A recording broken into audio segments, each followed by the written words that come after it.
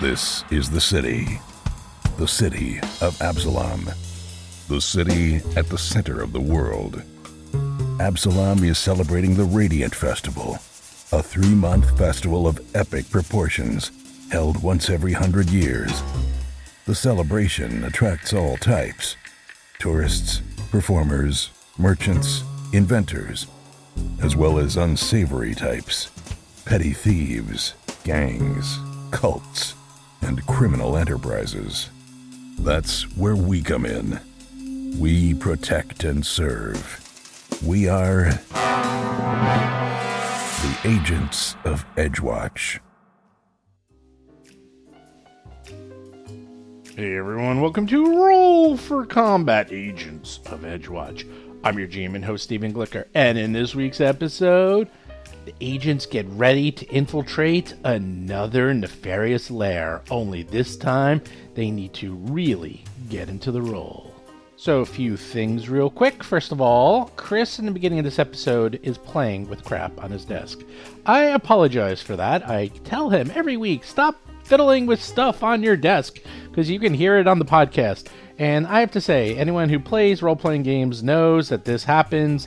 I do it myself. I'm always playing with miniatures or dice or doodling or something, which is probably why I'm a GM, because as a PC, I am often bored out of my mind, and I need to constantly keep my brain active and occupied, so I can totally understand it. These are habits that are very hard to break, and yes, he is playing with, I think, like bars of silver or something. I don't know. He's got weird stuff on his desk.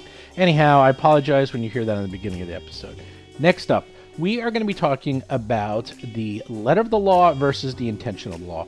What do I mean by that? Well, this is something I want to discuss. So when it comes to role-playing games, there's a lot of rules. And the rules that govern spells and combat, I feel, are always perfect. Well, not perfect, but really, really good. And they're very, very easy for you to picture in your mind. If you swing that sword and you roll well, you hit. If you cast that spell and you roll poorly, you miss. That totally makes sense.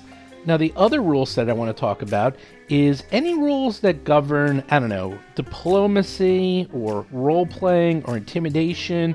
Basically, the talking rules. These are the rules that say, hey, you know that bad guy you were trying to kill 5 seconds ago? He totally hates your guts. But then you as the PC say, aha, I have a feat that allows them to love me. I'm going to roll. And then they roll 20. And they go, aha, now they love me. And even though, yes, I was trying to kill them and stab them 5 seconds ago, now they love me.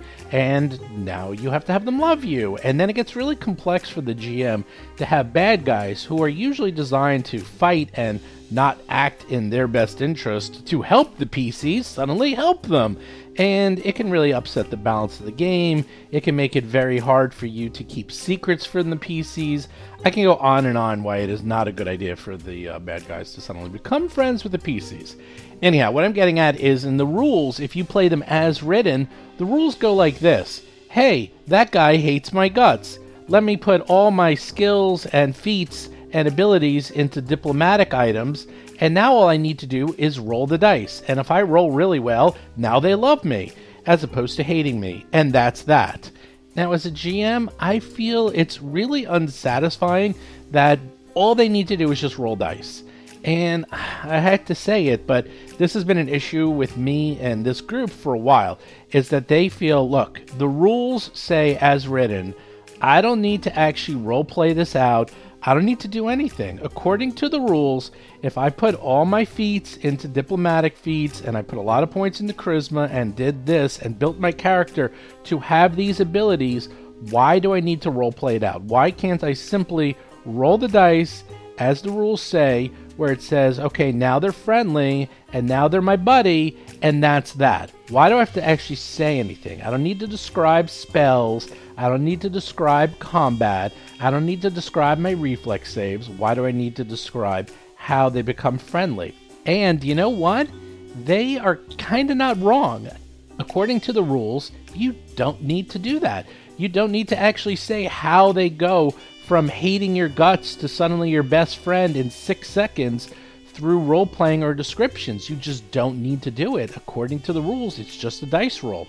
And for whatever reason, I have a mental block on that. I feel it just makes for a much better game if they actually describe what they're doing. I don't know. It's me. It's something that I just have a problem with. Now, this is something we as a group have been discussing for a long time. This has been going on for 20 plus years because I'm usually the GM, and a lot of times these guys actually put points into this. And Seth is the one who has become the face of the party. He's put a huge amount of points and efforts into diplomacy. And I am able to actually convince them, because this is a podcast and I want them to actually, act it out a little, that instead of just going raw and just saying, look, you just roll the dice and whatever happens, happens, try to act it out a little, at least for the sake of the podcast. And the good news is they do. And he actually really comes around. They do a really good job in the next couple of episodes of doing this. But it is a fascinating discussion of how do you role play diplomatic roles? Do you just roll the dice, or do you actually act about it? How do you do it at your table? I will say I do see the point of the PCs, because I have also played with GMs who say if you play a bard, which by the way, the bard is one of my favorite classes, I often will play a bard, and they say, oh, if you're going to actually use any of your singing abilities, you have to actually sing at the table.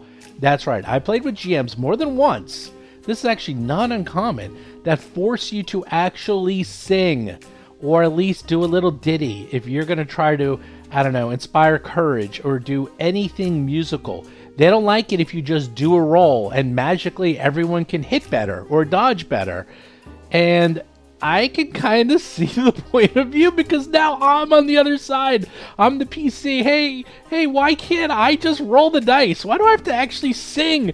It says right here in the rules, I just have to roll the dice. I don't have to sing. And now suddenly I'm Seth. I totally get it. I see where they're coming from. But, I guess, everyone has their druthers when it comes to role-playing versus dice rolling. And to me, if I'm playing my bard, can I just roll the dice, please? Do I not have to sing? Because I can't really sing that great. I will say on the other show, Vanessa, she sings all the time. And I want to make her play a bard, because if she was playing a bard, I can see her singing constantly. That would be awesome. And it would make for a great podcast. I got to talk to her about that, because if she ever dies, I think she should do a bard next. Anyhow, with that, let's get to this week's show notes, where we have a big announcement. New podcast. Woohoo! So first up in show notes, the big announcement is that we are recording a new podcast with the original team from The Fall of Plaguestone. If anyone listened to The Fall of Plaguestone, which is one of our most popular podcasts of all time, you will know that it sort of ended on a cliffhanger. For those of you who have not listened to it, I don't want to spoil anything, but let's just say at the end, it ends the adventure, but there's a lot of loose ends. There's a lot of things dangling out there that people are like, wait a second, you guys didn't wrap anything up. You kind of just wrapped up the adventure, but there's still tons of character development to go. Very much like Star Wars or The Empire Strikes Back, where it's like, yeah, you finished the story, but you still got all that character crap left out there. What's going on? Well, guess what? We are doing the sequel. We are going to pick up after The Fall of Plaguestone, about a year and a half later, and you will get to find out what happened to those characters, and they're going to start a brand new adventure. And this adventure is going to go into the history of Celeste Carvassalon. I know everyone wants to know what the heck is going on with the Carvassalons, and you will find out in this new adventure. Now, when are we going to be recording this? We are going to be playing this game instead of Three Ring Adventure. The reason is that this actually happens a lot during the summer. Usually during the summer, we take off a month or two, or sometimes even 3, believe it or not, because a lot of people are traveling, a lot of people want to take some time off, a lot of people just aren't around. So we are actually taking off about 6 to 8 weeks for Circus, and I figured that will be the perfect time to record the other adventure, which I've been wanting to do for a while, and that's the sequel to The Fall of Plaguestone. So this is going to be recorded on Sundays at 8 p.m. Eastern, and if you are a Patreon for $5, you can listen to us recording this live. And we are starting this right away. We are starting this on June 6th, and you can actually watch us and listen to us and hang out with us while we record the show. If you miss an episode or two, don't worry. We'll be able to catch you up. The people in this podcast are very, very talkative to the Patreons during and after the show, and they will happily get you up to speed if you missed any. So to listen to the show live, all you need to do is go to patreon.rollforcombat.com. If you become a $5 patron, you can listen to all the shows live. You can listen to any of them whenever we record live, which is usually Sunday nights and Monday nights at 8 p.m. Eastern. You can, hang out with us, chat with everyone, watch us play. You can actually see the board when we're playing live. And here's the nice thing. I don't know when this is going to go up as a podcast. The sequel to Plague Stone might not be up for several months. It might not even be up till about September or so, because I need to find time to add a third podcast into the rotation. I barely have time for two, and I have to finish the RPG Superstar book, so that is taking precedence. I'm going to be running this game, but the editing of the podcast, as soon as I think I could even think about editing this thing, is August. So I don't expect it to be live on the stream until September at the soonest. So if you really want to know what's going on, do check out the live show. In fact, we'll probably finish the show before it even gets posted as a podcast. Now, people are wondering, what are we going to be running? I can't tell you. You're going to have to join the Patreon and listen to the show live. But I promise you, the adventure is going to be amazing. It is going to be a horror adventure. That's all I'm going to say. I love horror adventures. They're my absolute favorite. And this one is hardcore horror, really crazy stuff. It's a great adventure. I love this adventure. They are going to have a fantastic time. And also, we are playing with all the new rules, because the last time we played with these adventures, it was when Pathfinder just came out. It was so new that we had the core rulebook, and that was it. That's all we had. But it's been a year and a half since we last saw them, so they had plenty of time to retrain. I allowed them to update their characters, to use all the new rules, so you get to see what they kind of had in their mind when they created these characters, because they didn't quite have the rules to actually create the characters they wanted. But now with all the new rules, they're able to modify, fine-tune, and make their characters just the way they wanted. And we're going to be picking up where we last left off with some modifications. Do check that out. Once again, starting this June 6th, we're going to be having the very first game. This might be coming out, or you're listening to this after we record it. That's fine. I promise you, you can come in late. We will catch you up, and you'll know exactly what's going on. Plus, the first couple of weeks is going to be a lot of backstory, so the real meat of the adventure probably won't start for several more weeks into June. So do check that out. So the show notes are going long, so real quick, RPG Superstar going really well. I'm continuing the layout, we're continuing the editing, we are testing it out with the printer, so that is hopefully on track to be coming out for Gen Con this year. And then finally, do make sure you check out the Discord channel. Just go to discord.rollforcombat.com. You can play games, hang out with us, see spoilers, and talk about the shows all you want, or talk about the RPG Superstar book, where I do answer questions, because lots of people have questions about that book, because I am keeping a lot of it secret right now. Anyhow, with that, let's get to this week's exciting episode.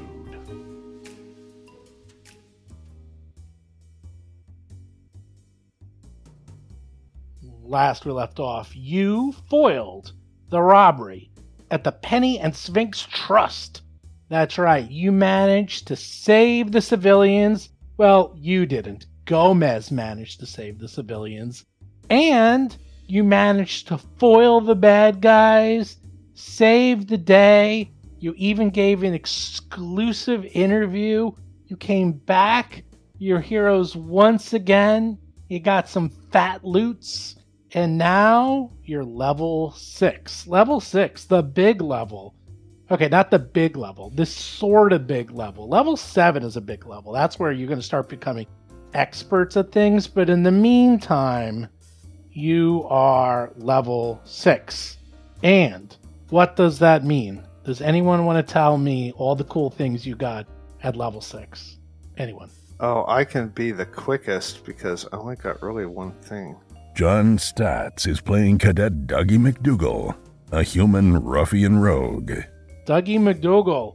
He got bigger, stronger, faster. Done. So that's it? Yeah, I got Well, I have a +2. I'm a wary disarmament.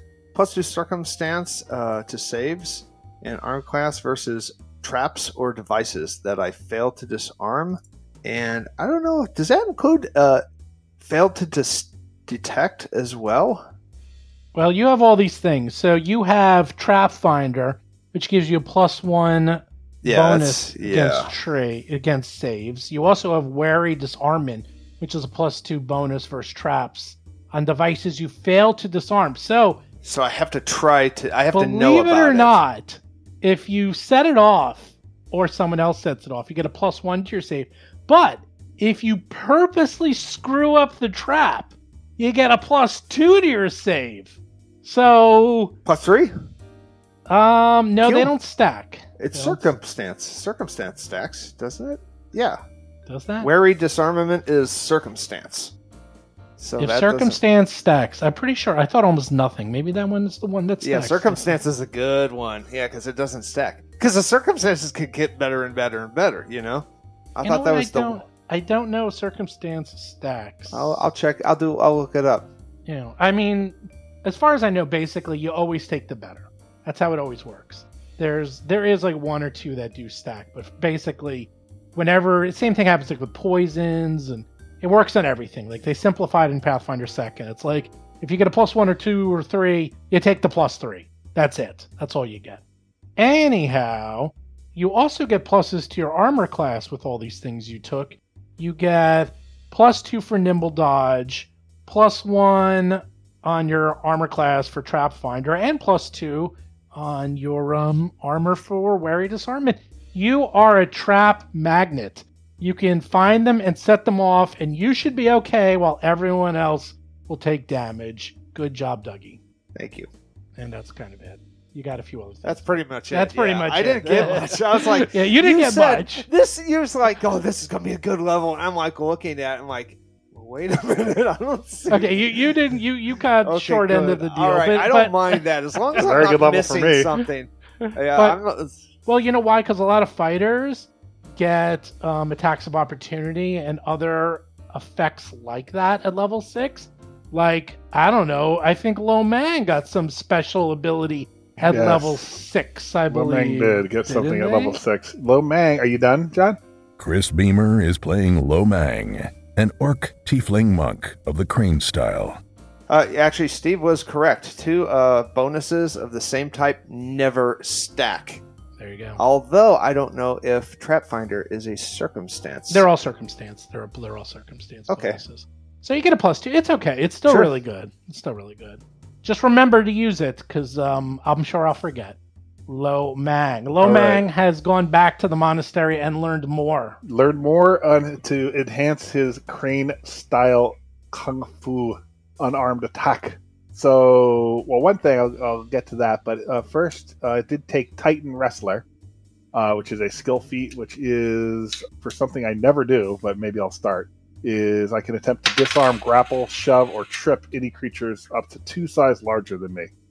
So, I'm guessing that that's an issue on larger things. If you don't have that, you can't do it, I'm guessing. No, so, basically you can't. No. So I'm thinking I might play around with that a little. And then for his Crane technique, the Crane stance, which is good because all the even levels monks get their monk feats, which are really good. And I want more of these. But anyways, Crane Flutter is good. It's basically when someone attacks you as a reaction, before they roll, your bonus to AC goes from a +1 to +3. And if they miss, you get to do an immediate counter strike. Wow, which is nice. And it's with another thing. It's kind of like kung fu-y and supernatural in that even if the attacker isn't within your reach, you can still counter strike them. So like, let's say a big ogre from has reach on you, attacks you, misses, you can attack their arm. I guess is the theory there. So that's kind of cool. So it's like a reaction. It's similar to a attack of opportunity. Yeah, it's interesting. I've never seen anything like this. It's a specific reaction attack. It's like a very specific attack of opportunity. Unfortunately, you get a -2 Right, to you your do get a attack, -2 to the hit. Yep. which is a little weird, but I guess it counteracts like crane stance. It's good. It's good. I mean, it's a free attack. It increases your armor class by 2 and gives you a free attack on anything that can reach you. So you're right. So if something has like reach 15 and it strikes at you, you can still hit it. As opposed to attack of opportunity, that's not how that works. Because they Right. can be far away and you can't reach them, then you can't attack them. And the So attack of it's opportunity is it has to have a trigger of like them leaving a space or whatever. Yes. Like this, like you're like the way I see it is you're always gonna get attacked. So like you should more or less be able to use this once a turn, and I guess you can decide which attack to use it on too. To be honest, I mean you could use it on their second attack. Yeah. Yep, Yeah. you can do it whenever you want, But only once per turn. but you can only do it once per round because it's a per reaction. round, right? So, and you can only use this because now we're getting into reactions. Reactions only start once your turn happens, basically. So, like Right. if you're at the end of the initiative, you can't use your reaction until you're up. Right. Because you are like flat-footed, more or less. Yeah, more or less. And that's one thing, especially as we get up to higher levels. It's not just you, for me too. Like, there's a lot more abilities. Like, the monsters are more complex, you're more complex. Like, it's funny. I didn't really notice a lot of these things, but as both games are now up to like level 6, level 7, characters and monsters, they're definitely getting they're definitely getting up in the complexity level for abilities and when they go off. Yeah. Who's next?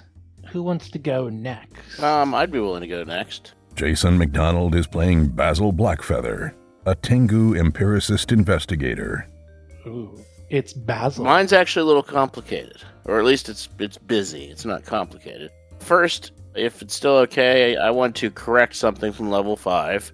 I made a mistake reading the rules, and I would like to switch my ancestry feat to Eat Fortune. Basically, what that does is if there is a fortune effect, like a luck effect, the advantage disadvantage type thing, I can actually cancel it out. So that's kind of fancy. You eat the luck. I eat the luck out of the air. Yes. That's so weird. So- That is really weird. Yeah. As a just passive it happens thing, at level 6 I gain access to level 2 spells, though I can only have one equipped at a time. My 2 choices for now are comprehend languages and invisibility. Wait a second. You eat the luck? Seth Lipton is playing Gomez, a goblin elementalist sorcerer. I eat the luck, yes. You bastard. You're going to eat all of our 20s. Yeah, Every time we that's roll a true. 1, I'm going to blame you. I don't Yeah. think it Because works that way, Because you ate our luck. but I accept that I'm going to get blamed either way. On to actual things that were choices. My class feat, you guys are going to, Basil and Doug, you're going to like this, is shared stratagem. Basically, what I can do is if my devise a stratagem works, if it's successful, I can also share that information with one other person, which gives them flat-footed on the same target. Oh, Nice. that's a good thing. Although I don't get a bonus for flat-footed. Get a plus you 2 still to get the hit. +2. I mean, yeah. Yeah.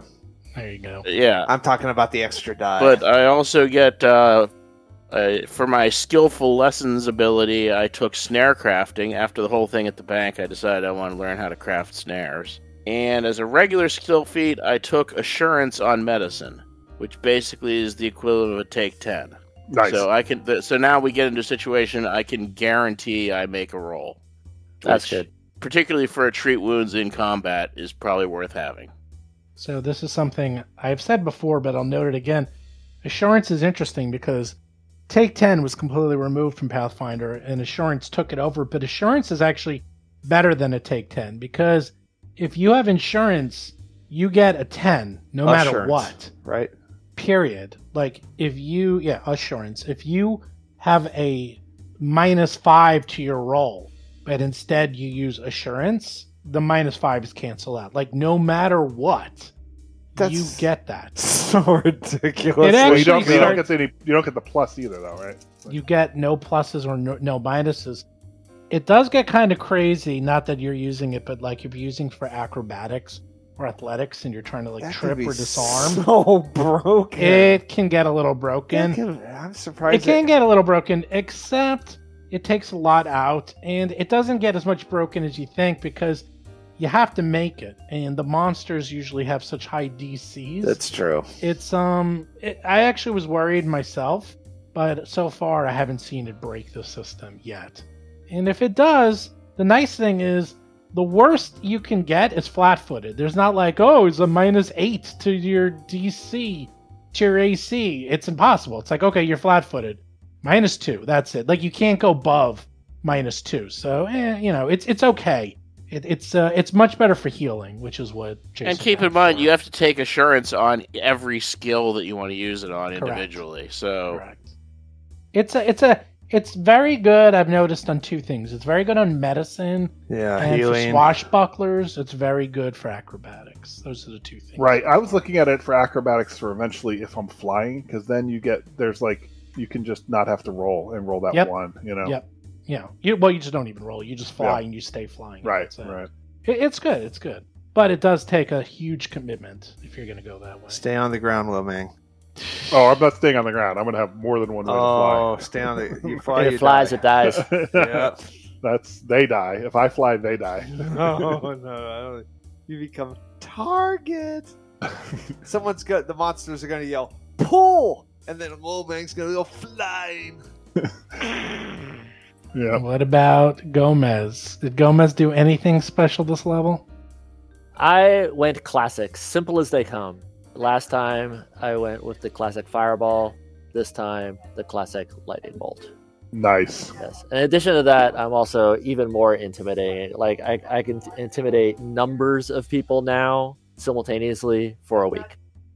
Was there any conflict in your soul on another spell that you wanted to take other than lightning bolt?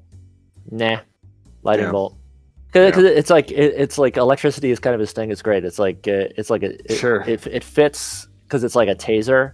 So he's like just souping up more and more taserness Right. with that. I actually prefer that than the fireball. Okay. So you that'd be mud ball. Yeah, Mud exactly. ball. It's not the same. You have leveled up. You feel good. You went to sleep. You woke up. You enjoyed the fair.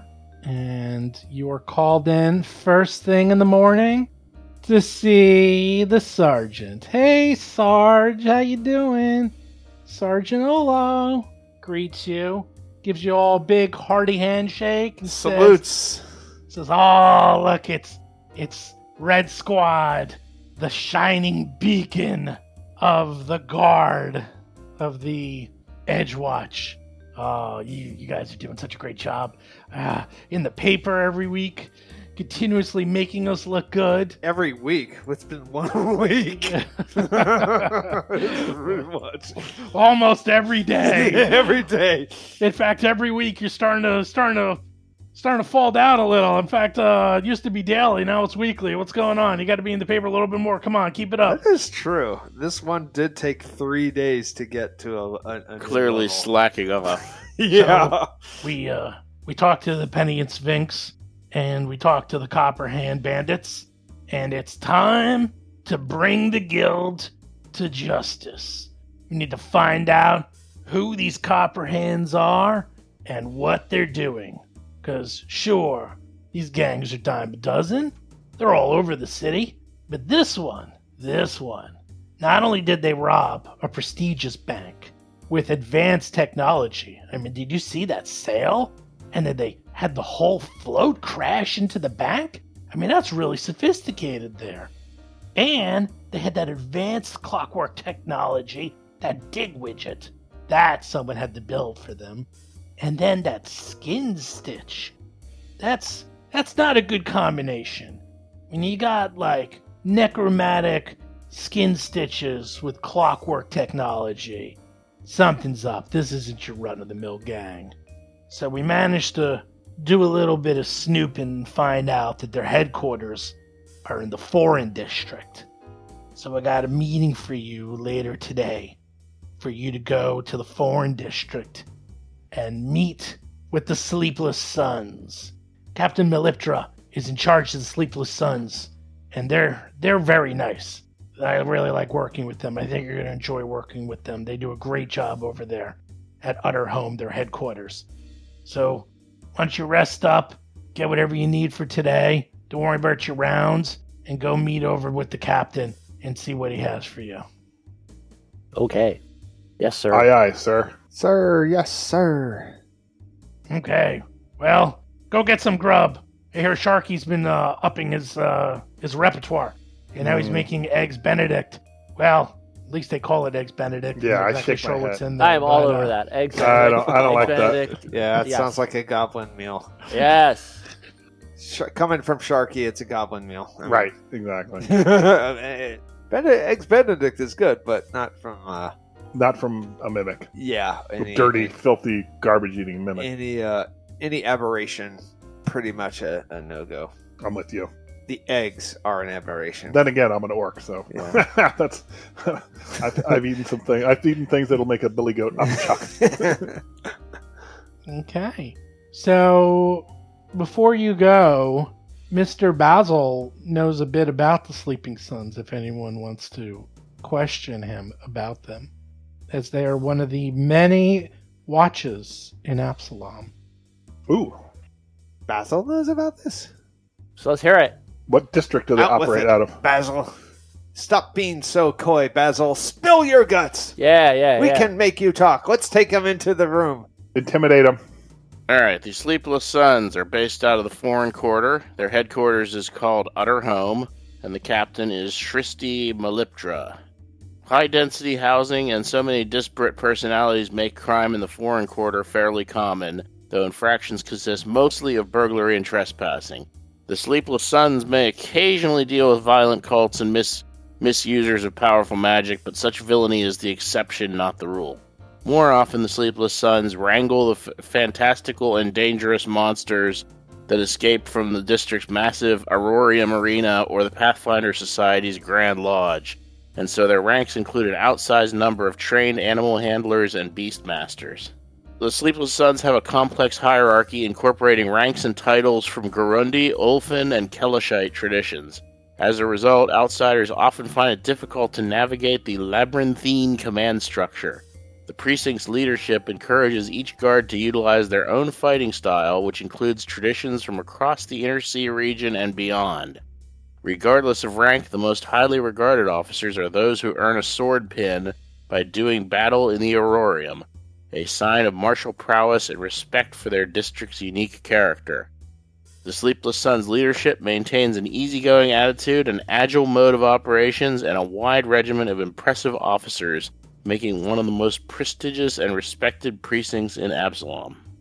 So, unlike the Coins District, you are now dealing with someone you would be happy to share a lunch with, or a breakfast, or a dinner. So, you head on over to Utterhome, and you enter the bustling headquarters. As you walk in, a quiet order lies like a thick blanket across the muted bustling of the Sleepless Suns headquarters, Utterhome. Each of the uniformed officers moves with focused purpose, quickly and efficiently processing prisoners, filing paperwork, and performing other routine tasks.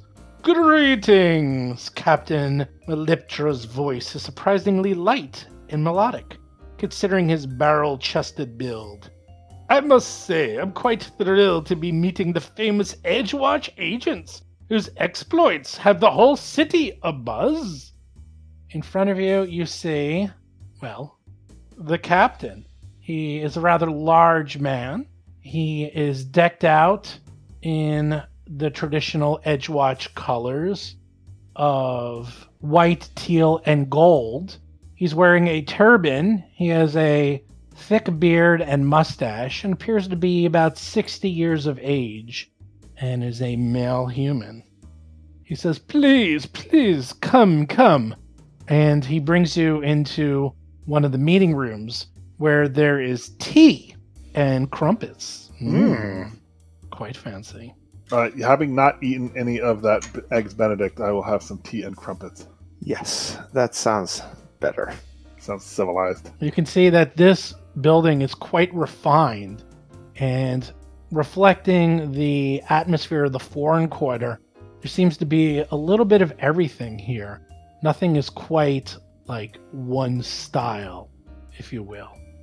He asks you to give him a personal recount of everything you've done up to now.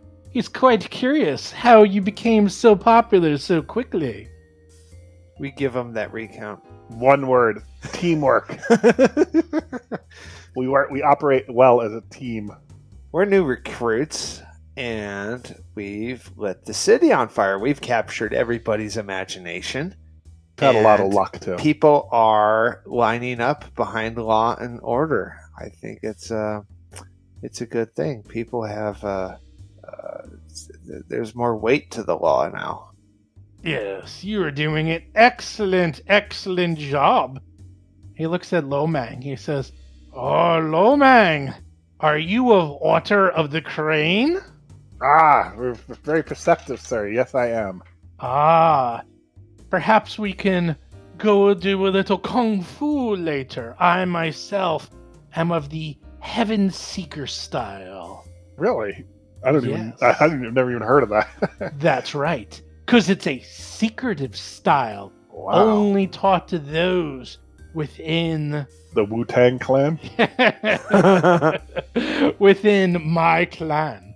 But someone such as yourself, I would be honored to show you the methodology and the way of my style, if you wish. Yes, always up for learning new styles and new martial arts. Dougie wants to study too. Will he take Dougie as well? Sure, everyone is welcome to learn the Heaven Seeker archetype style, assuming you're a monk. Right, there's that. Actually, I don't even know if you have to be a monk. Let me see. Oh, that would be so good. Well, man, would you like it if Dougie also learned this secret too? You know what? The more the merrier. Yeah. I was going to say, it gives you a sparring partner. Don't hit me hard, not in the face. I could be the worst monk sparring partner. Can multi-class in the month, by the way. Let's see. Yeah, anyone. Let's see. You have to be an expert in unarmed attack. Ew. And you could only be trained by a current or former member of the House of Perfection, is what it's called. Lomang, That's interesting. Actually, I think I can do that. I think You are an expert at unarmed attacks. Yeah. So you too can learn the Jamalari Heaven Seeker archetype. What is it? I'm not seeing it in Hero Lab at all. That's right. It's an uncommon style that can be only taught from this man. Oh, nice. Wow. You can learn things such as Heaven's Thunder. With a loud shout, you unleash your ki in crackling shroud of thunder and lightning that engulfs your body. I like it. Sounds like Dragon Ball Z. Yeah. Nice. Yeah. Dougie says, "Do I get a key?" You can deal electricity or sonic damage with your attacks. Oh, There's the Sky and Heaven stance. So it's basically, oh man, holy crap, unarmed attacks do 1d10 slashing damage. How about that? I like that. Nice. And you gain resistance to electricity and sonic. Damn, man, this sounds pretty good. Sounds better than that crappy Crane style you got right now. I don't think so. I mean, that the thing is, the Crane style, because of this feat that I just took, is I think the best. And I've looked at them all. Like I could beat Rob's character with that ability. That would be the equalizer. Like he would lose to me if we were same level, guaranteed. We should test that at some point. They even have something here: Steal the Sky. You make a successful unarmed attack against a flying creature, and then you deny the flying creature the support of the air. Wow. You have them come crashing down to the ground. I like that. Falling damage. Wow, falling damage. But now, are each of those monk feats, how does that work? Or can I just learn that? I'll send it to you. Hold on. Yeah, send it to me. I'll take a look. Because the limiting factor is there's so many things you want to take with monk feats, and you only get one every other level. Hold on. But then again, like I have been trying to find a way to do something other than bludgeoning damage. Dude, if someone gives you a chance to learn to put electricity on your strike, I think you take it. Well, I have Key Strike, which kind of does that, but I mean, this is like engulfing your whole body in electricity, which sounds really cool. It's like one of the 7 storms. So this is something very common in the adventure paths. is that you will often have unique spells. That always happens. You'll always have unique spells, and you'll always have unique items. But they will also have unique archetypes and classes. I mean, you name it. They got a lot of things. In fact, in the one that we did with Jason, you got the Fire Kitty, which was unique to... Plaguestone. Right. That was unique to Fall of Plaguestone, where you got a cat that was on fire and you could take it as your companion. Nowhere else in the game does that exist. So this is a unique archetype that you can take. Anyone can take it, but because it's unique, you can only learn it from someone who knows it. And this person knows Actually, it. Actually, way back during one of our first, it may have even been back in the playtest, we played an adventure where I was playing a monk and I got like a fire-based style that did like one... That was in Pathfinder Society, actually. That's in one of the books. That's one of the rewards. You get a monk style. So, yeah. It's a lot of cool stuff. I don't know. This one's pretty cool. Did you link it? Yeah, I linked it in. Okay, cool. Anyhow, while you're looking at that, he's listening to all, and he looks at you and he's like, "Well, you seem to have found yourself in quite the adventure. The Sleepless Sons will, of course, assist you in any way that we can. Though I do have one request for you. You see, I'll soon be meeting with the Low Council to negotiate Utterhome's funding for the next year. I believe we're doing excellent and vital work here, but outside the occasional fiasco with drunk Pathfinder initiates, we haven't had many cases as, exciting, shall we say, as the one you're currently working on. It would be a great help in our cause if you can turn in any prisoners or evidence found in the Copperhand hideout to my officers for processing. I would, of course, find a suitable way to reward you in the future, such as the training of the Heaven Seeker to Lo Mang, Dougie, or anyone else who can accept my teachings." Nice. We're all about cooperating with our brothers in law enforcement, so yes, absolutely, do what we can. Fantastic. Reward is not necessary. That's good to hear. We all need to help each other out. We're all fighting the same battle, just in different parts of the city. That's so true. And Dougie takes out a book and he's writing that down. Someone should tell that to the token guard. Yeah. Well, we was able to find out a little bit of information. We did a little bit of scouting, reconnaissance, if you will, about this hideout. It appears that this hideout of theirs is a sleeping house on the first floor. Somewhere where drunks can stay for a copper or two, get a hot meal, and then carry on their merry way. It's sort of a very cheap inn. The whole hideout itself is 4 stories high, and for what we know, the Copperhands control the entire building. It's in a worn-out tenement building in Voudra Town, down in the Foreign Quarter. I would recommend that you go in using stealth, tactics, disguises, because if you try to just run in there, I'm afraid a few things are going to happen. 1, they'll probably overwhelm you with numbers. 2, they probably have a couple of hostages or people in there that they could sacrifice, which is not something any of us want. And 3, they might be able to escape, and then we'll lose any leads we have. So I would imagine the best course of action is for you to dress the part, perhaps come in looking like drunks, or people who want to stay at the inn for a night, or perhaps even thieves yourself who want to join the guild. It's not exactly a secret about this Copperhands Guild and where they're at, so just be very discreetful in how you approach this. Do you have any questions? We can't you want us to take our uniforms off. Is that what you're saying? Yes. Oh. Undercover operations. Yes. An undercover operation. Definitely taking off your uniforms. Definitely taking off your badge. We could be off-duty police, though, in our undercover role. You can try that, but I'm sure you would wake up dead. The last time I took my uniform off, I nearly got eaten by a gelatinous cube. Yeah. Well, that's All right.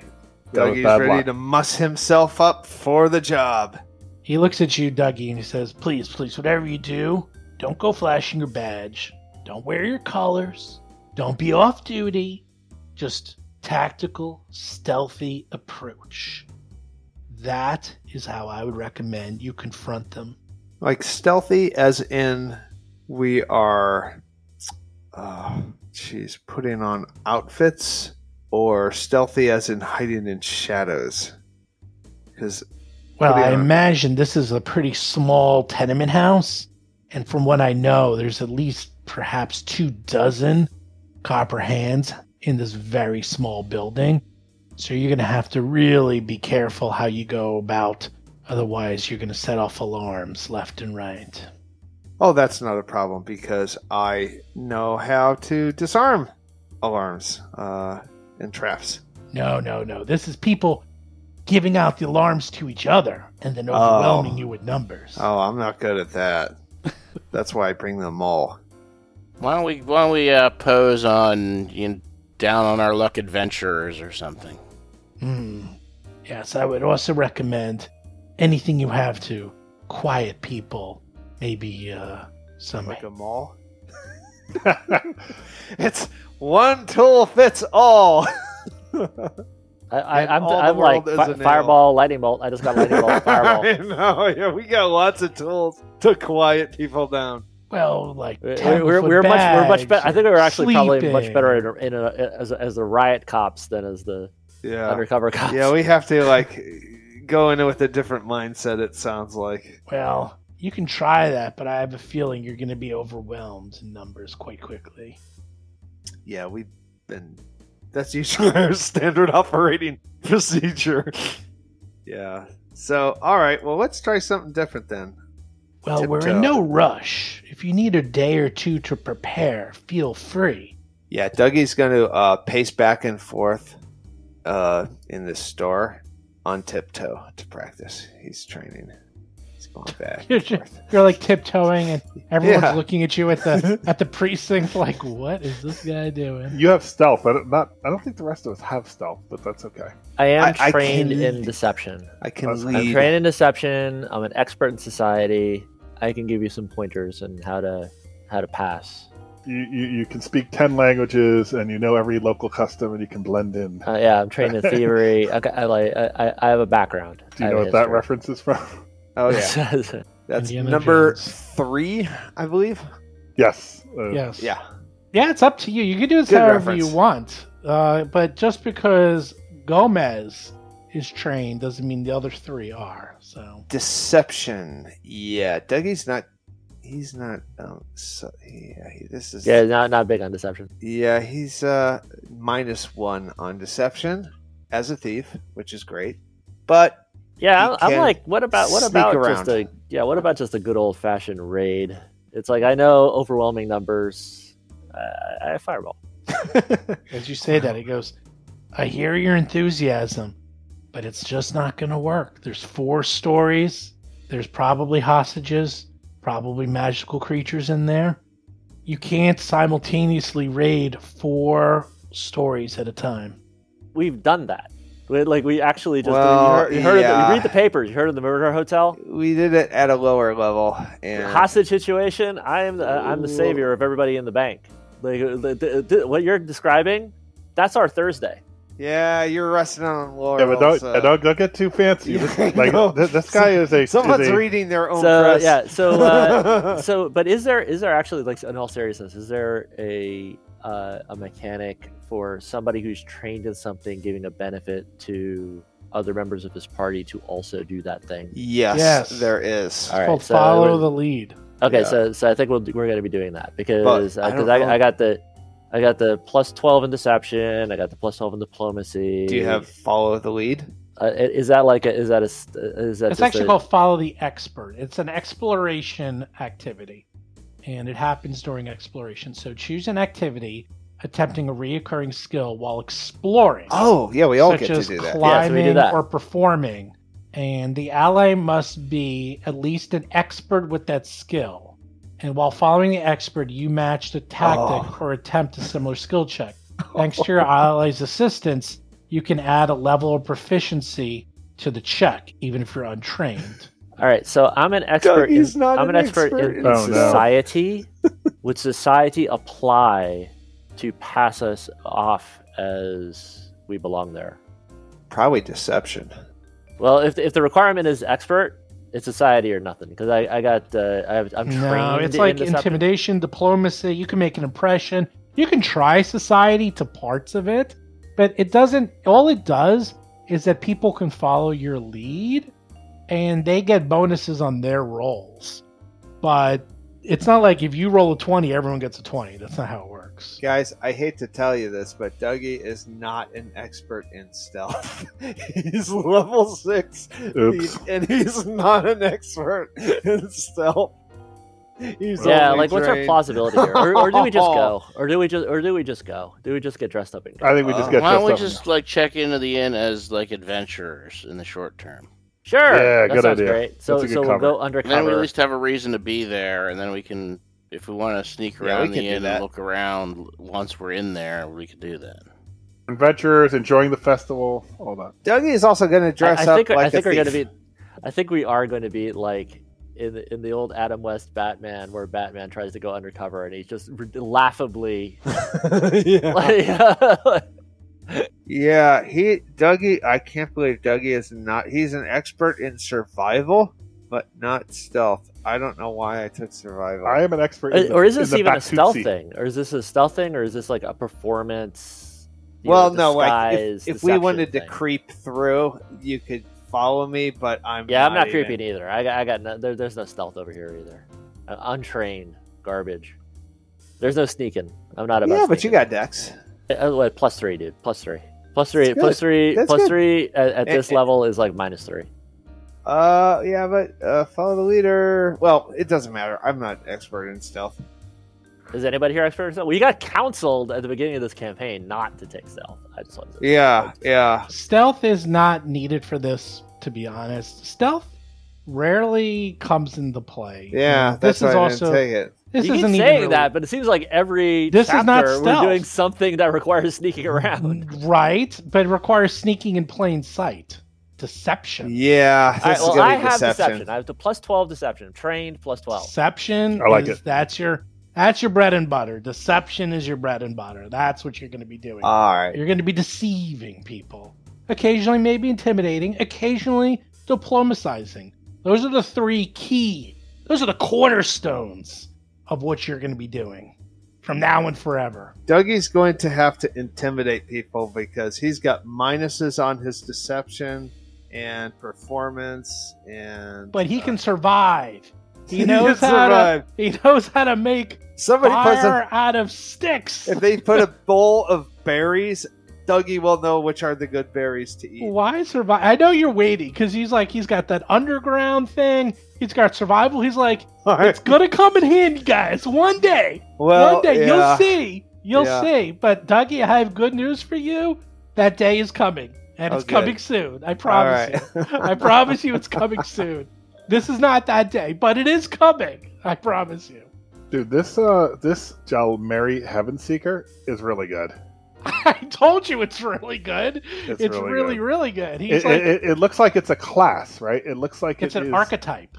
Okay, so that's like multi-classing, right? It's basically equivalent of multi-classing. It's the for you it's the equivalent of it's basically multi-classing. So when I can get my next monk feat is when I could start this thing. You could also retrain and go backwards and unlearn some crane stuff and take this instead. No, I wouldn't necessarily unlearn the crane stuff. This is like because this is weird. It's not like is it a stance? It is a stance. Some of the things are a stance, some are not. Yeah, though. Stances. It's awesome. I told you it was good. The Heaven's Thunder is really good. That's I'm probably going to end up doing this also for the fun of it. Speaking sky, the air speaks with you. You can precisely sense any motion within 60 feet through vibration of air movement. That is amazing. It's really good. Basically, anything that's uncommon or rare that can only be taught, it's not that it's better. They're very clear on that uncommon does not mean better. It doesn't have Magic the Gathering connotations. However, I find that uncommon is usually pretty damn good. I don't know if I would call it better, but it's usually really good. And rare stuff is also usually really good. So, anyhow, for what it's worth. It's good. It's good. It's really good. Okay, you guys, I also gave in handouts the money you have and what you have in terms of consumables. You tell me. You're not totally on the clock. You can go now. You can go buy some stuff and then go. You tell me. If you are going to go, let me know what spells you're taking, Jason, and anything else you're going to be preparing. Yeah, can we just start with what's our goal and what's our approach? Can we lock those things down, and then that'll help us. Gomez, that's a very good question, as there's probably a lot of people at this hideout. So this is what we need. I need to have clear-cut evidence of illegal activities from the Copper Hand. Perhaps you can find, I don't know, stolen goods or log books or any other ample evidence of thieving and wrongdoing. That would allow us to build a case against them. In addition, I imagine that there's a leader with lieutenants at this Copper Hands Guild. I would hope that you could apprehend them. As for the other lesser rogues and miscreants, they're important, but they're not nearly as important. Obviously, if you could arrest them or detain them, that's important in the long term, but in the short term, look for evidence to put away the Copper Hand. Try to find out what their connection is with these weird clockwork creatures, the Skinshaw, and anything else that you can find. Does that make sense? It totally makes sense. All right, so how like outside the box can we get with this? Because to my mind, the thing that plays to our strengths would be to identify a member of the Copper Hand, grab them on the street, and then I use and then we try to flip them. Like I use like diplomacy and intimidation to flip him, make him become a informant, and then get information from him exactly where our target is, like what's most likely, and use that to give us a higher chance of success when we actually infiltrate. That would be my approach. But if that's outside the scope, and we're just supposed to go in, then let's just go in. I'll handle this for the GM. Yes, we'll be able to do all that, but the amount of information that we're going to get from these low-level guys isn't going to be a shortcut to the bad guys. I agree with you, and never mind low level, like a lieutenant level person, or even a lieutenant. Yeah, but the fact that there's 4 stories to this to this place means we're not. I mean, I don't even want to skip content because then you're attacked from behind. So what we're supposed to do is disguise ourselves as members. I could use deception as a disguise, like there's a disguise function, there's actual disguise function, and then we kind of wander around aimlessly inside, looking indoors and opening up drawers until we find something. We could also have a story, maybe that would explain our. Yeah, that's all part of deception. Sure. Okay. Yeah, what would make most sense to me story-wise is we grab a person on the street. We have an RP session where we flip him and interrogate him, and then the reward for that is the books are kept on the 3rd floor. And so at least we have an idea as to where we're going and what we're doing, and then we go in. So we're not just wandering around aimlessly in hallways, looking in closets, not knowing where the hell anything is. Okay, so I actually want a mechanics question as far as this deception. How often is that rolled for, like an ongoing crawl through? Is it like if every there's 5 guys in people? Each time you meet new people. I actually just read the skill, and it was actually interesting because it does kind of really identify this scenario. Here, let me read it. Well, I just have a -1 to my roll, so I am really going to be the weak link in the group. Yeah, it is impersonate, concentration, exploration, manipulate, secret. You create a disguise to pass yourself off as someone or something you are not. Assembling a convincing disguise takes 10 minutes and requires a disguise kit, but a simpler, quicker disguise might do the job if you're not trying to imitate a specific individual at DM's discretion. So like normally, like I would disguise myself as like a person, like I was a doppelganger for the full use, or we just kind of hop something together. In most cases, creatures have a chance to detect your deception only if they use the seek action to attempt perception checks against your deception DC. If you attempt to directly interact with somebody while disguised, the GM rolls a secret deception check for you against the creature's perception instead. If you're disguised as a specific individual, the GM might have creatures you interact with a circumstance bonus based on how well they know the person you're imitating, or the GM might roll a secret deception check even if you aren't directly interacting with others. All right, so what I read from that is everybody in the party gets disguised, and all of you shut the hell up. Like you're in. It's kind of like in the Quentin Tarantino movie where they're in World War II. How much Glorious Italian Bastards? do you know? Right. A little. Right. Where they got caught within 30 seconds. Though. Exactly, but you guys don't speak But you guys don't speak any German. You shut the hell up, and I'm the one that makes all the rules, and I'm the one that talks to everybody, and that gets around your minus to your deception. I could be the Chewbacca of the group. Exactly. So this is what the options are. Yeah, I like that idea. And so this says you trick the creature. If it's on a success, you trick the creature into thinking you're the person you're disguised as. You may have to attempt a new check if your behavior changes. Failure, the creature can tell that you're not who you claim to be. Critical failure, the creature can tell you're not who you claim to be, and it recognizes you if we know you without a disguise. So it's like he sees through he's like, you're Gomez, I saw you in the paper. That's pretty funny. But it actually seems pretty lenient, like, because we're not trying to disguise ourselves as specific individuals. We're just trying to disguise ourselves as people who belong there. Yeah, if I was trying to disguise myself as Henry Pratchett because I have his cane, then they'd have a better chance of knowing that I'm not that person. And I'm a Tengu, but if I just caught passing myself off as a generic adventurer in the foreign quarter where the Pathfinder Society operates, that's probably pretty lenient. But you have an interesting point. Hypothetically, according to the way this is according to what the text says, if we go and buy a disguise kit and we take 10 minutes and I borrow your cane, I could disguise myself as Pratchett, literally as Pratchett, and be Pratchett walking in there with his benefits. I don't think there's any value to disguising as Pratchett, but that was just an example. Well, or like a specific individual that would have value with them. You could be Dougie. That's true. I could decide myself as you. Oh, Jesus! I could be anyone. I am Darkman. Who is Darkman? But this looks pretty good. Like, just to back it up a second, this looks pretty good. So we could just all disguise ourselves as gang members. Everybody with a crappy roll, keep your mouth shut. Don't interact with anybody. People with good rolls do, and we use that to navigate the ground floor and try to get access to places we shouldn't, and look inside of closets and see what they have in their medicine cabinet. Yes, I'm okay with that. Let's do it. So what do you think? Yeah, let's do it. Love it. Why are we going for gang member and not just adventurer, just to get access to the building?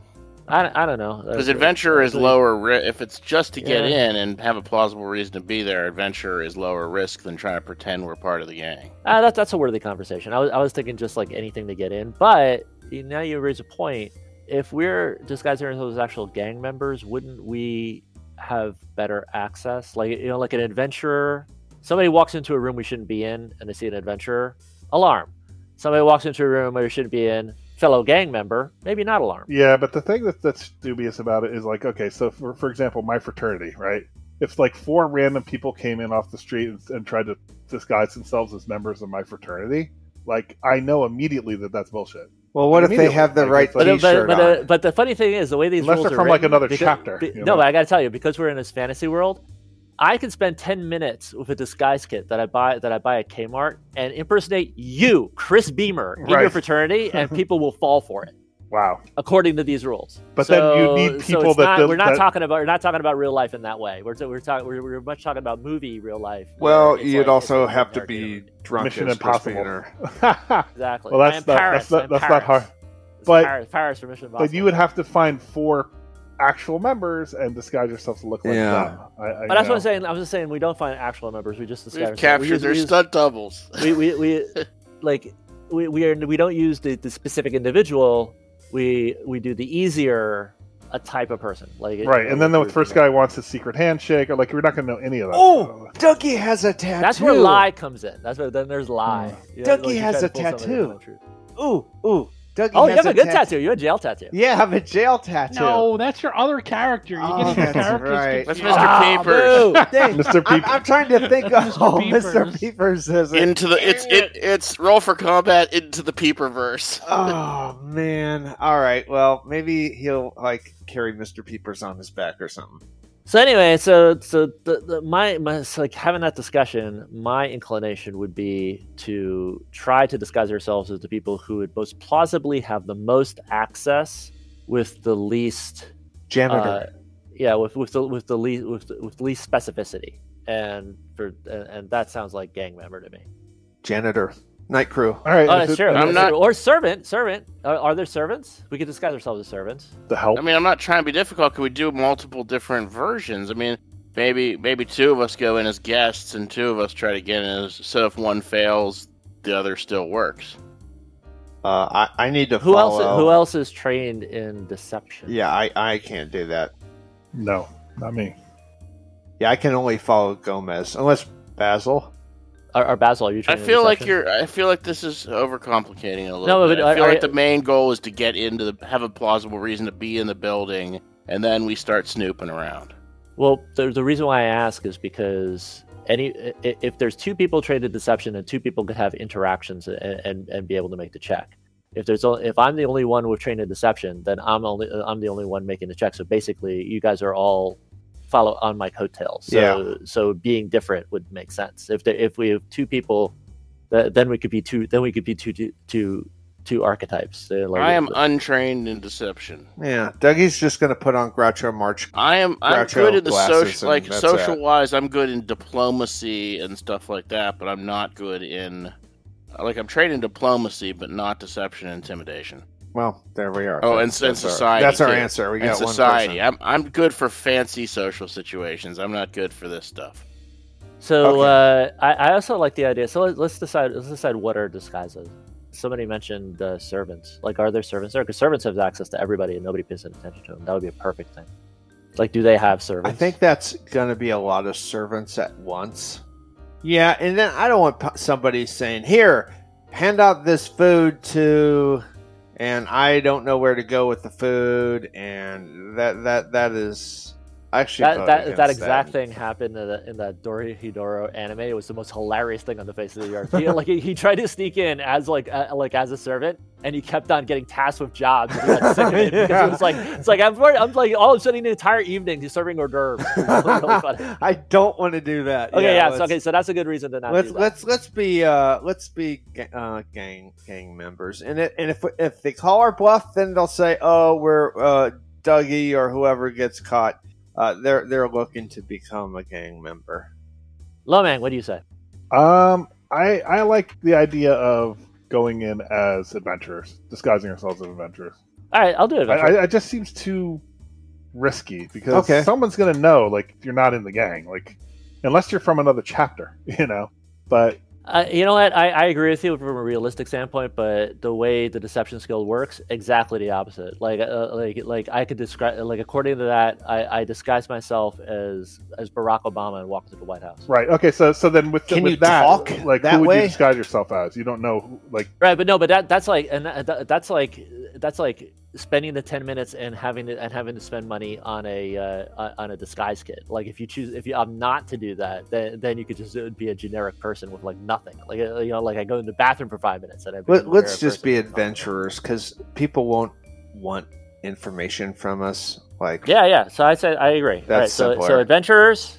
So we're a party of adventurers. We look like adventurers. You should get a disguise kit anyways, and then you could go into the bathroom and disguise yourself as needed there, maybe. That's smart. All right, so we might still want to make ourselves not look like us, just in case we happen to have run into any of these people. I love it. Oh wait, I go to the store. How much is a disguise kit? 2 gold. I buy one. Do you have to buy 4? I buy 4. I don't know if you have to. Actually, I can't buy 4. I only have 7 gold pieces. You could chip in with community gold. All right, well, I buy one for myself. Everybody else deal with it. Does everyone need one? This Or... small wooden box contains cosmetics, false facial hair, spirit gum, and a few sample wigs. That's what I want to say. I want to see Gomez with a big Rainbow wig. like a big rainbow wig afro. Yeah. That's what Gomez looks like. Lomang has like long blonde flowing hair. Mm-hmm. Do Tengu have hair? Do they See, wear now wigs? I'm almost immediately regretting switching out of the whole long nose form, because that thing I had at level 5 was to be able to disguise myself as a kind of funky looking human. And what does he do? When will I ever use that? I'm going to take that out. Why would I need that? I'm going to... Steve, can I remove that and take Eat Fortune? Okay. Oh, man. Yeah. Bad timing. You Well, know, whatever. Dougie is actually going to take his ring off that hides all his armor. So if he instantly wants to disguise as a civilian, all he has to... He's going to dress up as like a rogue underneath his armor. And then if he needs to look like a rogue, he just needs to put the ring on, and then his armor and weapons disappear. Gomez, may I interest you in the Elite Disguise Kit, which gives you a +1 to your checks for 40 gold pieces. No, pass. Yeah, and that's 40 gold. Is that for? It's 40 silver pieces. Is that that's 40 gold? No, 400 silver pieces is 40 gold. Right. I can't afford it. Okay. The Elite. It comes with additional wigs. Can I get the Elite replacement cosmetics for just those pieces that I need for specifically this eventuality? Sure. And not have it generic for everything in For the world? 38 gold pieces. What a bargain. All right, well, I have 7 gold pieces. It's called replacement cosmetics. Yeah, forget that. That's nonsense. Yeah, just that's get the. silly. Do we need to have 4 kits to all be disguised? Is that No. how it works? No. Okay, so I buy- can so I buy a each. kit, 2 You're gold going to pieces, buy I buy one it. kit and everyone can use it. Okay. I buy it. 1 kit. I buy it.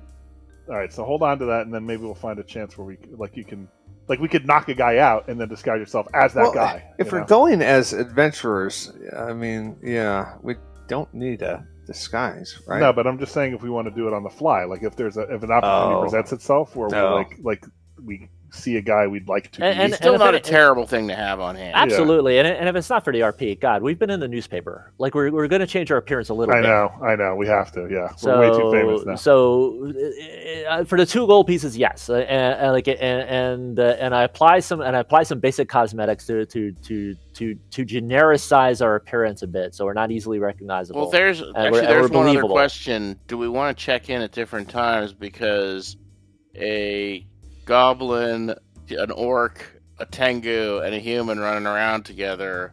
They walk into a bar. I know. I was just gonna say. There might not be that many adventuring parties that match that composition. So I don't know. Something to Dougie's think human, so he doesn't have a problem. He doesn't need to. Well, and Loma and what?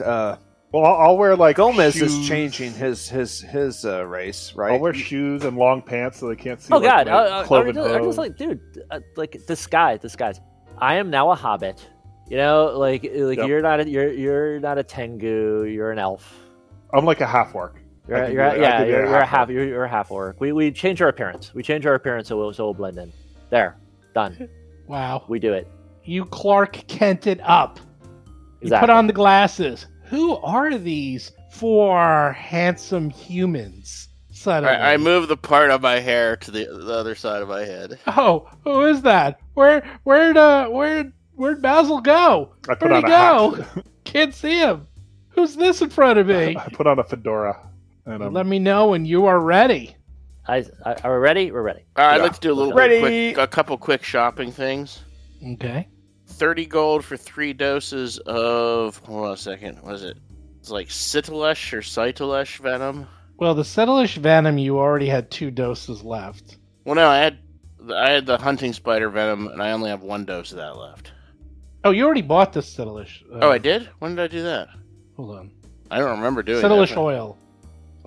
You bought it on February 17th for 30 gold. You already bought it. Oh, okay. I didn't need it because I also had the hunting spider venom. Okay, right. Yes. So I have 1 dose of hunting spider still in the stick. Okay, well that saves me 30 gold then. Though I do also want to get a scroll of Longstrider. Cheater. Because I'm stealing one of Hap's moves from the other show. I'm going to teach myself Longstrider. Because the second level Longstrider is good for 8 hours. Which if you've only got Is it really? Yeah, if you've only got one spell to cast at each level, one that lasts for 8 hours might be not a bad idea. Yeah, that's awesome. Okay, so wait, you're going to try to teach it to yourself in the book? Yeah, if we've got time. I mean, it's only like, an hour per level, I think. Sure. But then you have to sleep and go the next day because you have to learn it. But yeah, that's fine. Well, actually, for this gig, I may be slotting invisibility at second level. But I still want to get the scroll as long as we're doing shopping. Okay, you get the scroll, and the scroll is second level, $12. Okay, gold. Then I'll pay that. Yeah, that is a good cheap way to increase your movement speed for the entire day. It's actually really good. Does it double your speed? What does it do? It's an extra 10 feet of 10 speed. feet for 8 hours. That's pretty good. It's really good. I wonder if I can find a way to get that. Yeah, at first level, if the first level cast is just like a couple rounds or whatever, a minute or something, but then the heightened second level cast is 8 hours. You actually can, if you have someone cast a spell for you, there's a fee to it. It's like probably like, I don't know, it's like 15 gold? So something like that per day. It's like you wake up every day, have someone cast Longstrider on you. Well, I don't want to get... I mean, if you say it's 12 gold, just say it's 12 gold, but... I'm talking about for Chris. If I wanted it. If he wanted it. But now, for me, learning the spell, can I just get the first level spell for the spell book? Yeah. Oh, if you want to get the first level spell, then yes. Because it's still the same spell, it's just heightened, but... Yes, so then you can get... I'm just looking to save a little money, but it doesn't... I mean... I think that is a good question. I don't know. Because heightening refers to what slot you put it at. It doesn't refer to the actual core spell. And if you're doing it into a potion or whatever, that's one thing. Well, this is going into your spell book, right? Correct. Yeah. So that should work. The first level. Yeah, and then you heighten it. So I'll give you the 4 gold version. All right. Hey, look at that. Always looking for the angle, saving them 8 golds. Good job. Or buy a really fancy dinner with that other 8 gold. Anything else? Are we invited? I think that's it for now. Actually, you know what? Give me... I don't know how many we're going to be able to use with the... I'll take another 2 sleep arrows. I don't know how we're going to... Guess what? What? I already gave it to you. In an indoor situation, I don't know how many of those I'm going to be able to use with the bow, but I'll grab 2 of them. Okay, I gave them to you before we even started because I read your mind. So well, that 30 foot gold. Yeah, that 30-foot radius or whatever is going to be a little tough in an indoor facility, but a very small indoor. Yeah, I'm facility. thinking like walking down the halls of a Holiday Inn or something and try to fire a bow. That's not exactly practical. By the way, Chris, to have Longstrider cast on you, level 2 is 7 gold. That's it. Really? Yeah. Interesting. And it'll last all day. Anything else? Anyone else wishes to buy or do? You have 116 gold left, Basil. I'm good for now. Long haul, I've realized I didn't actually pick any snares from my snare crafting spell book or recipe book, but I'll do that later. I'm not going to use that for now. Okay. Well, let me ask you a question. So how much does a level 2 version of Longstrider cost? The scroll, let's say. The scroll would cost $12. You can use it, doesn't matter. Yeah, but then I could give it to him. I could give it to Gomez or Correct. Basil. But isn't it self? I thought it was self. If it says self, then you can't do it. Oh, wait, hold on. That's depressing me. Don't depress me. I want to move 50. I already moved 40. It's self. You're yeah, right. because I actually did buy the scroll. Yeah. I went down this road. Like I actually bought the scroll Longstrider, and I was very disappointed when I couldn't cast it on somebody else. Yeah. Yeah, they don't say that anymore. It's implied. They did it to save space. So you have to read the description, and it says you lengthen your stride, which means it's personal. It doesn't say. Yeah, and in the stats section, it doesn't. Is there a potion? Is there a potion or equivalent potion to Longstrider? Probably not. Like potions. Potion of fancy feet or something. There might be. There's probably. I mean, there was that thing in Dungeons and Dragons. What was that? The one that everyone always got that gave you extra speed. The boots of Longstrider or something. I forgot what those were called. Oh yeah. The boots of striding and springing. Yeah, that was it. Boots of striding and springing.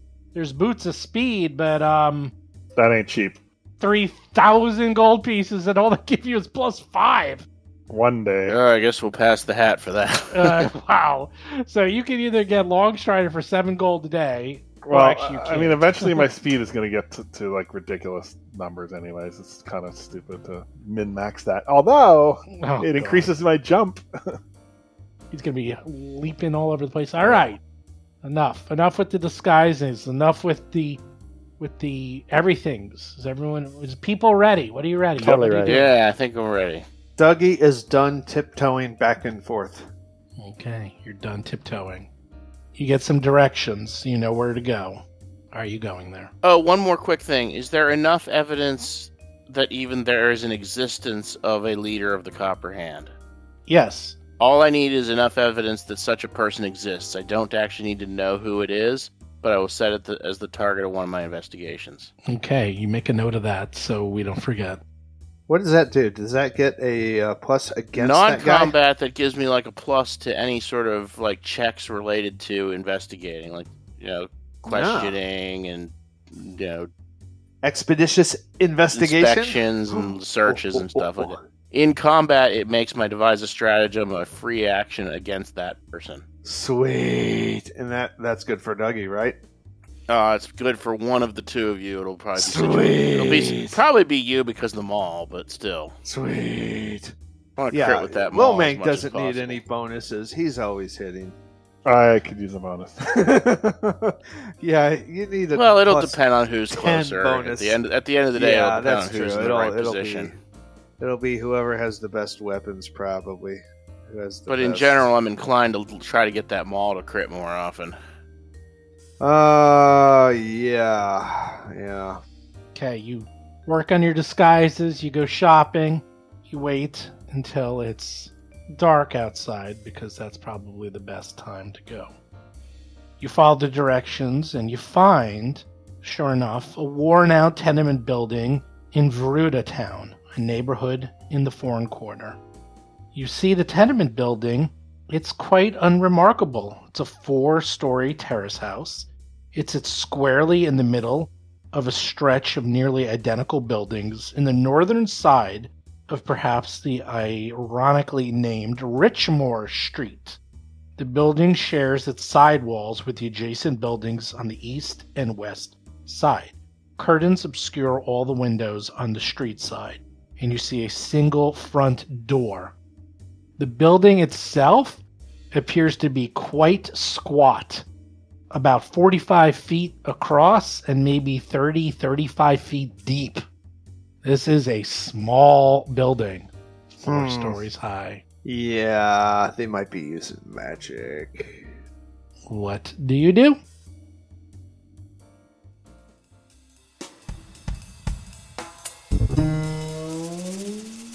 You've been listening to Roll for Combat, Agents of Edgewatch. If you have a question or comment for the show, please visit us at rollforcombat.com. You can also find us and play various games on our Discord channel at discord.rollforcombat.com.